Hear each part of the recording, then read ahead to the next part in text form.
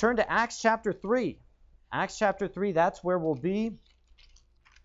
I love this passage. It's a familiar story, familiar passage to some. Peter and John, two of the most well-known men in the New Testament, are here in our story, are the protagonists of the story. And they're going up into the temple one day at an appointed time. And they see a man there at the gate of the temple, at the steps of the temple. The Bible says he was daily laid there. He was daily carried and laid there at the steps of the temple.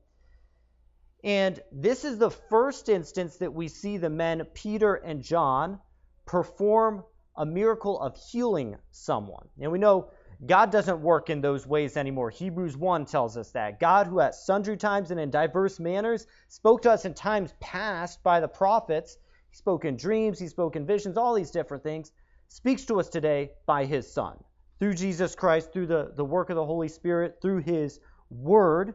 And He doesn't use these sign gifts, as we call them, anymore, but they were appointed for a particular time to draw attention to Himself. And Peter and John are here in the story. Look at verse 1.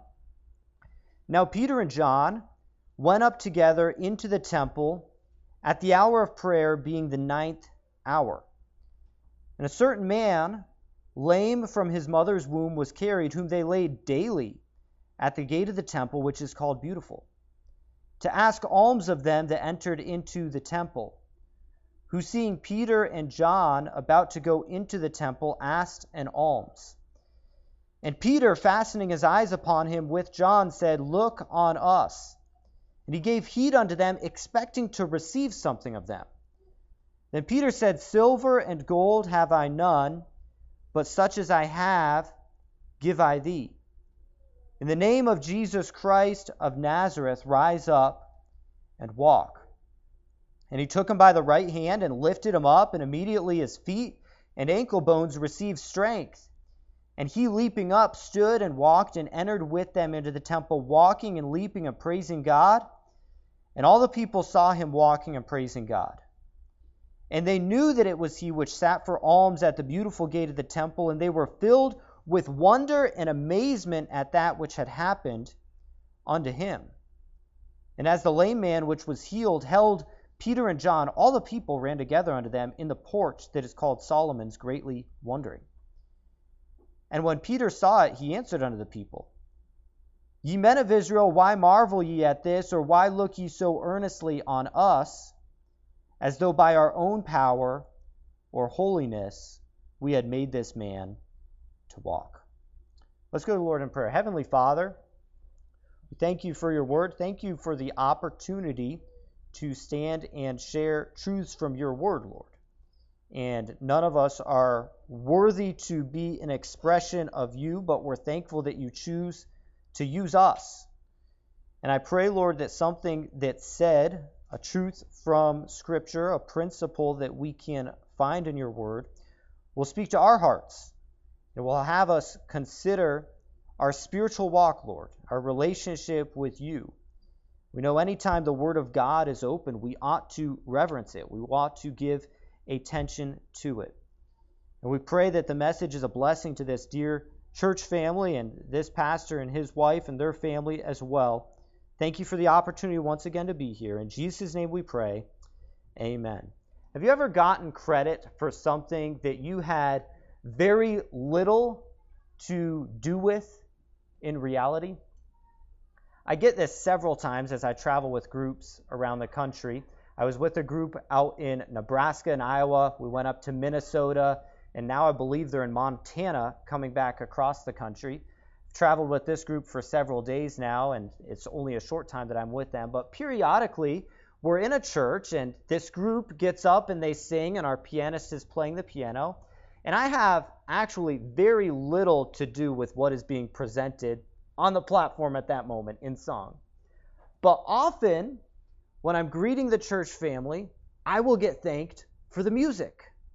They'll say, hey, that was great singing, and I'm not sure if it's I just met them and they're confusing me with someone on the platform, but I always feel a little odd because I'm getting credit for something that I wasn't a part of at all. And here in Scripture, Peter and John, all the people are looking at them with amazement.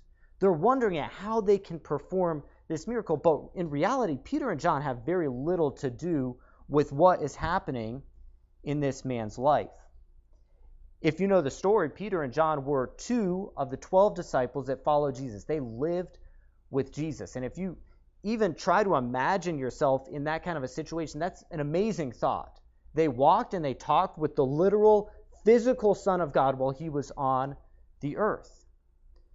But in Acts 3, this is after Jesus has died, he's risen, and he's ascended up into heaven. This is about 2 years almost after that point. And here in Scripture, Peter and John, they're going through the process of life. They're still following Christ. And I want to pull out just 3 principles from what we see in this story that we can apply to our lives. And we know that God can't use us in a miraculous healing sort of sense. He doesn't work in that way anymore. But he does intend for us to live lives of difference. He intends for us to live lives of power, lives that are dependent upon him and not on ourselves.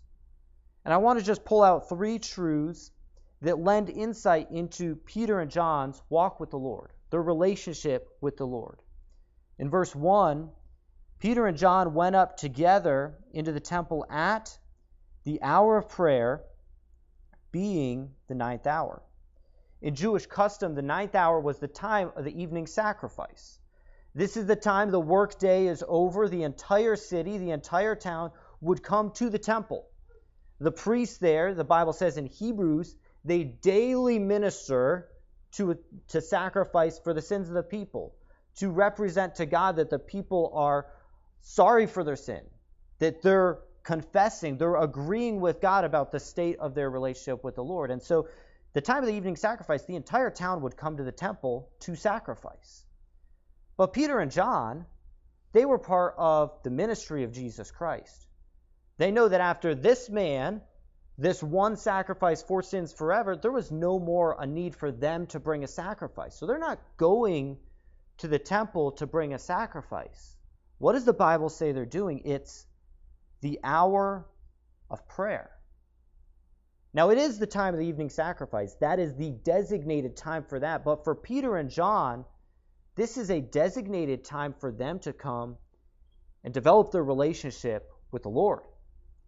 And if anyone in Scripture could have said, hey, I've arrived, or I've made it, or I've done enough, or they could look back at all of what they've accomplished and just sat on their laurels and enjoyed the rest of their life, here we see 2 men, Peter and John, 2 years after Jesus Christ is no longer physically with them. They're faithfully enjoying a relationship with the Lord.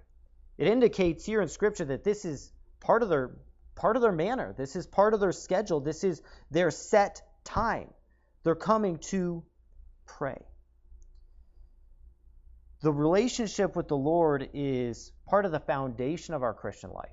Amen. Developing a daily walk and relationship with the Lord in His Word, in prayer, hearing from Him and allowing that to impact our lives. And if we're not careful, some of those foundational things are the things that so easily get forgotten. When I was in Bible college, I was not saved. I grew up in a Christian household, a Christian home, my entire life. Pastor Lynn and I were talking about it last night. Military family, we moved all over the place. It was a great time. But there came a time when I had to choose that was my faith and my belief, and that was what I was going to choose for the direction of my life. And it took me a while to get there. But one of the driving factors that drew me to salvation, that caused me to desire salvation, was the relationship with the Lord that others had, that I didn't have and had no desire for, apart from a draw to salvation. In fact, the message that I trusted Christ after was a message on fasting, of all things. It was talking about the depth of relationship with the Lord, that sometimes we need to show God that the relationship is more important than other desires in our life. And I was sitting there and I thought, man, why would anyone ever want to do that? Why did people in Scripture even do that? And God reminded me one more time, It was because I had no relationship with the Lord. But how easy is it and how often is it that once we are saved and now that we know the Lord as Christ followers, as the church, that those foundational principles that are attractive to the world around us are forgotten. They're done out of perhaps habit, perhaps out of expectation, but there's not the depth of love and passion that we once had. Peter and John, they're enjoying this faithful relationship with the Lord. One of the things that I love looking at in Scripture is all of the different people groups that followed Jesus throughout his ministry. And he performed the feeding of the 5,000. You had a specific crowd that was there. You see how they interacted. You have different subgroups of people that followed him throughout different portions of his ministry. And many times, the Bible gives indication even to the motive of people that are following him. In the feeding of the 4,000 in John 6, people who followed Christ, Jesus actually rebuked because they were following him because of the loaves and the fishes. He says, you followed me, you came because you ate of the loaves and the fishes and you were filled. They were coming to see a spectacle. They were coming to receive the blessings of the Lord, but they didn't actually desire the Lord himself. They loved what he did. They loved the miracles, the provision, but they weren't genuinely interested in Jesus. You have a closer group of people that were disciples of Christ, and you have this group that many times is referred to as the inner three or some other detractor that's going to designate this group as separate because they experienced things with the Lord that many others didn't. Peter, James, and John. And two of these men here in Scripture, there's no benefit to following the Lord physically to them at this point. They're in the midst of a city that 18 to 24 months before this just killed Jesus Christ and crucified him on the cross. This is a time where it's difficult to follow the Lord. They're not following for the blessings. They're following because they have a love for Jesus. They enjoyed a faithful relationship with the Lord. But secondly, Peter depends on God. He fully depends on God. He's going up to the temple. This is their pattern. They have things to do. They have a schedule to stick to. They're going up to the temple to pray, but they're not so busy that they miss this opportunity that God's put in front of them. And there's a man there that they take time to go and speak to. We live in Southern California, and we are not strangers to people all around us that need the Lord.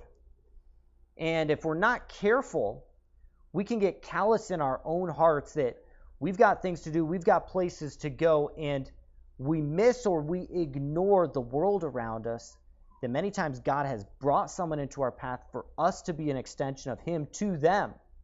And here Peter and John, amazingly, they've got a plan, they've got a schedule, places to be, and they take time to go and see this man. He's asking them for money. They don't have money, but they know they have something this man needs, and it's Jesus. And they're not so ashamed, they're not so nervous that they're not going to share Christ with him. Verse 3, he's seeing Peter and John about to go into the temple and asked an alms. And Peter, fastening his eyes upon him with John, said, "Look on us." And he gave heed unto them, expecting to receive something of them. The Bible says in chapter 4 that when the Sadducees and Pharisees looked at Peter and John, they perceived that they were unlearned and ignorant men. Something about their appearance communicated to this man, hey, we don't actually have money here. And Peter, fastening his eyes upon him with John, said, "Look on us." Verse 5, he gave heed unto them, expecting to receive something of them. Then Peter said, "Silver and gold have I none, but such as I have give I thee. In the name of Jesus Christ of Nazareth, rise up and walk." He's attributing everything that's about to happen, this conversation and their interaction with this man, to the name of the Lord. He's not depending on himself. Certainly, he's never done this before. He's probably kind of nervous. But he's depending on the Lord in this situation. I've looked up many definitions of dependence and what it means. And there are lots of different definitions and different spins that are put on all kinds of different words and how they're defined. But one definition that I love about dependence is depend means to lean on. To lean on. And I love giving a visual illustration that if I were to take this pulpit and actually lean on it, by the definition, I'm depending on it. But if Pastor Lynn steps up and just bum rushes this pulpit and pushes it back while I'm leaning on it with just my elbow or something, am I truly depending on it? Or he's going to push that and I'm just going to be able to walk away? Why is that? That's because I'm really actually depending on myself and I'm leaning on this to a slight degree. And so when you're leaning on something, there's a continuum. There are different levels on which you can lean. So when we talk about our relationship with the Lord, how do we know if we're depending on Him or if we're depending on ourselves? Are we leaning enough to be depending? How do you know? You're depending on the Lord when you're leaning on Him enough that there would be an obvious difference if He were no longer there. So if I'm just having my elbow on the pulpit, I'm actually depending on myself. But if I'm way over, and you got to be careful if you've got like a choir stand up here, you don't want to do this. But if I'm leaning way over and the pulpit's pushed, what's going to happen? I'm going to notice real quick there's an obvious difference when that pulpit's no longer there. Why? Because I'm depending on the pulpit in that situation. And here Peter, he just claims that by the power of the name of the Lord Jesus Christ, this man's going to walk. That would indicate that either he's going to walk or he's going to not. And if he's going to not, there's going to be an obvious indication that something's amiss here. There's going to be an obvious, if I can say it this way, there's going to be an obvious difference if the Lord was not in this situation from what actually occurred. And we'll talk about the rest of the story in a moment, but in my life and in yours, we think about our day-to-day schedule, our plan, what we have going on, and we're all over the place. Each of you interact with people I may never meet before in my life. Each of you will interact with people that other people in this room may never interact with or meet in their life. Are we aware of opportunities? And as we think about our day, is there an obvious difference that the Lord is a part of our lives? Are we depending on Him on a day-to-day, or is He relegated to the weekends, the times we meet at church? We think about yesterday, would there be an obvious difference with all the things we had going on? Or, like many times, are we depending on ourselves a little too much? And the Lord's not making that huge impact in our life. So Peter and John, they're enjoying a faithful relationship with the Lord. It's deep. They love the Lord. They're not serving Him for benefit or any personal gain. There's no obvious reason to do that. They're developing their relationship. They're depending on God. And I would go so far as to say that if everything that you're doing right now in your life can be done and explained without the Lord and without the power of the Holy Spirit, I'm not sure that we're accomplishing everything that God meant for our lives to be. But Peter then takes it a step further in verse 7. And I love this because he just doesn't keep the relationship to himself. He doesn't just have a head knowledge or a conversational knowledge, but the time came in the story that Peter's got to make a decision to act, to react to what God is doing in his heart. In verse 7, and he took him by the right hand. Now, we've got to remember the picture, the story of what's going on. This is the time of the evening sacrifice. The whole city's going into and outside of the temple. There are thousands that are part of this. The Bible says later in this very story, here in chapter 4, verse 4, that as a result, about 5,000 people believed. I'm assuming the Bible doesn't tell us, but there were many, many more than that, thinking of the mass of the city of Jerusalem. They're going into outside. And while the story, it almost reads like there's two men talking to one man, this is a crowded temple complex. And they've just said the name of the Lord Jesus, that probably a few ears are perking up. He just died not too long ago. He's still fresh in the minds of many. There might be a little bit of a crowd starting to gather around this situation. And Peter, in his mind, I can only imagine that, hey, he's thinking, what's going to happen if this doesn't work, if God's not going to come through? Am I going to make myself look really foolish in this situation? Am I going to make the name of the Lord look really foolish? All of these different thoughts. But when a pure heart of trust meets dependence and bold faith is acted on, God can work. And Peter then is taking that faith and that trust that God is putting in his heart and acting on what God is moving him to do. Several things blow me away about my children. And those in this room that have kids that are further along in their journey and have more experience than me could probably tell me lots of stories and things to look forward to and all of that. So my oldest son is turning 3 in about a week and a half, and our daughter just turned 1 in July. And I love both of them. They're both completely unique, going through different stages of life. My daughter is just starting to walk right now. So she's taken her 3-4 steps, and then she'll fall over. She'll stand up at the couch, bounce a little bit, decide she doesn't want to walk, crawl, all that good stuff. But several things blow me away about my kids.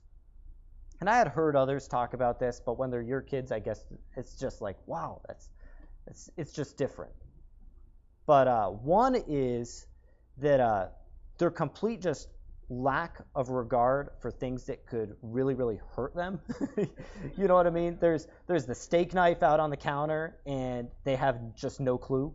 Or there's a boiling pot of water, and our son has a little step stool that a lot of times he'll get up by the counter and help mom make something or whatever, and he'll just come over with his step stool. It's like, dude, you got to stay away from that. That could really, really hurt you. Doors being slammed. He's on a kick right now that he'll slam all the doors in the house after he goes through them. But that just kind of blows me away, is that, oh, here's 12-foot deep pool of water, and they're just kind of running haphazardly by it. They just have no idea of these things that could absolutely change their life for the worse in an instant. And then the other thing is they're just complete trust. And those kind of two things go hand in hand. You hear the classic story of a dad, puts his son up on the bed and has him jump to him. And so I've done that with my son. And it doesn't matter how far back you step, he's still going to jump, right? He trusts. And you've got to be careful even in that instant to make sure you're not going too far back. But somewhere along the line, as he develops, he's going to start to understand that there are things that deserve to be feared. There are things that you do need to be hesitant around. You do need to be cautious around. No longer do you just grab haphazardly the steak knife or whatever the case is. He's going to learn that kind of common sense. And somewhere along the line, he's going to learn that not everything and not everyone is worthy of trust.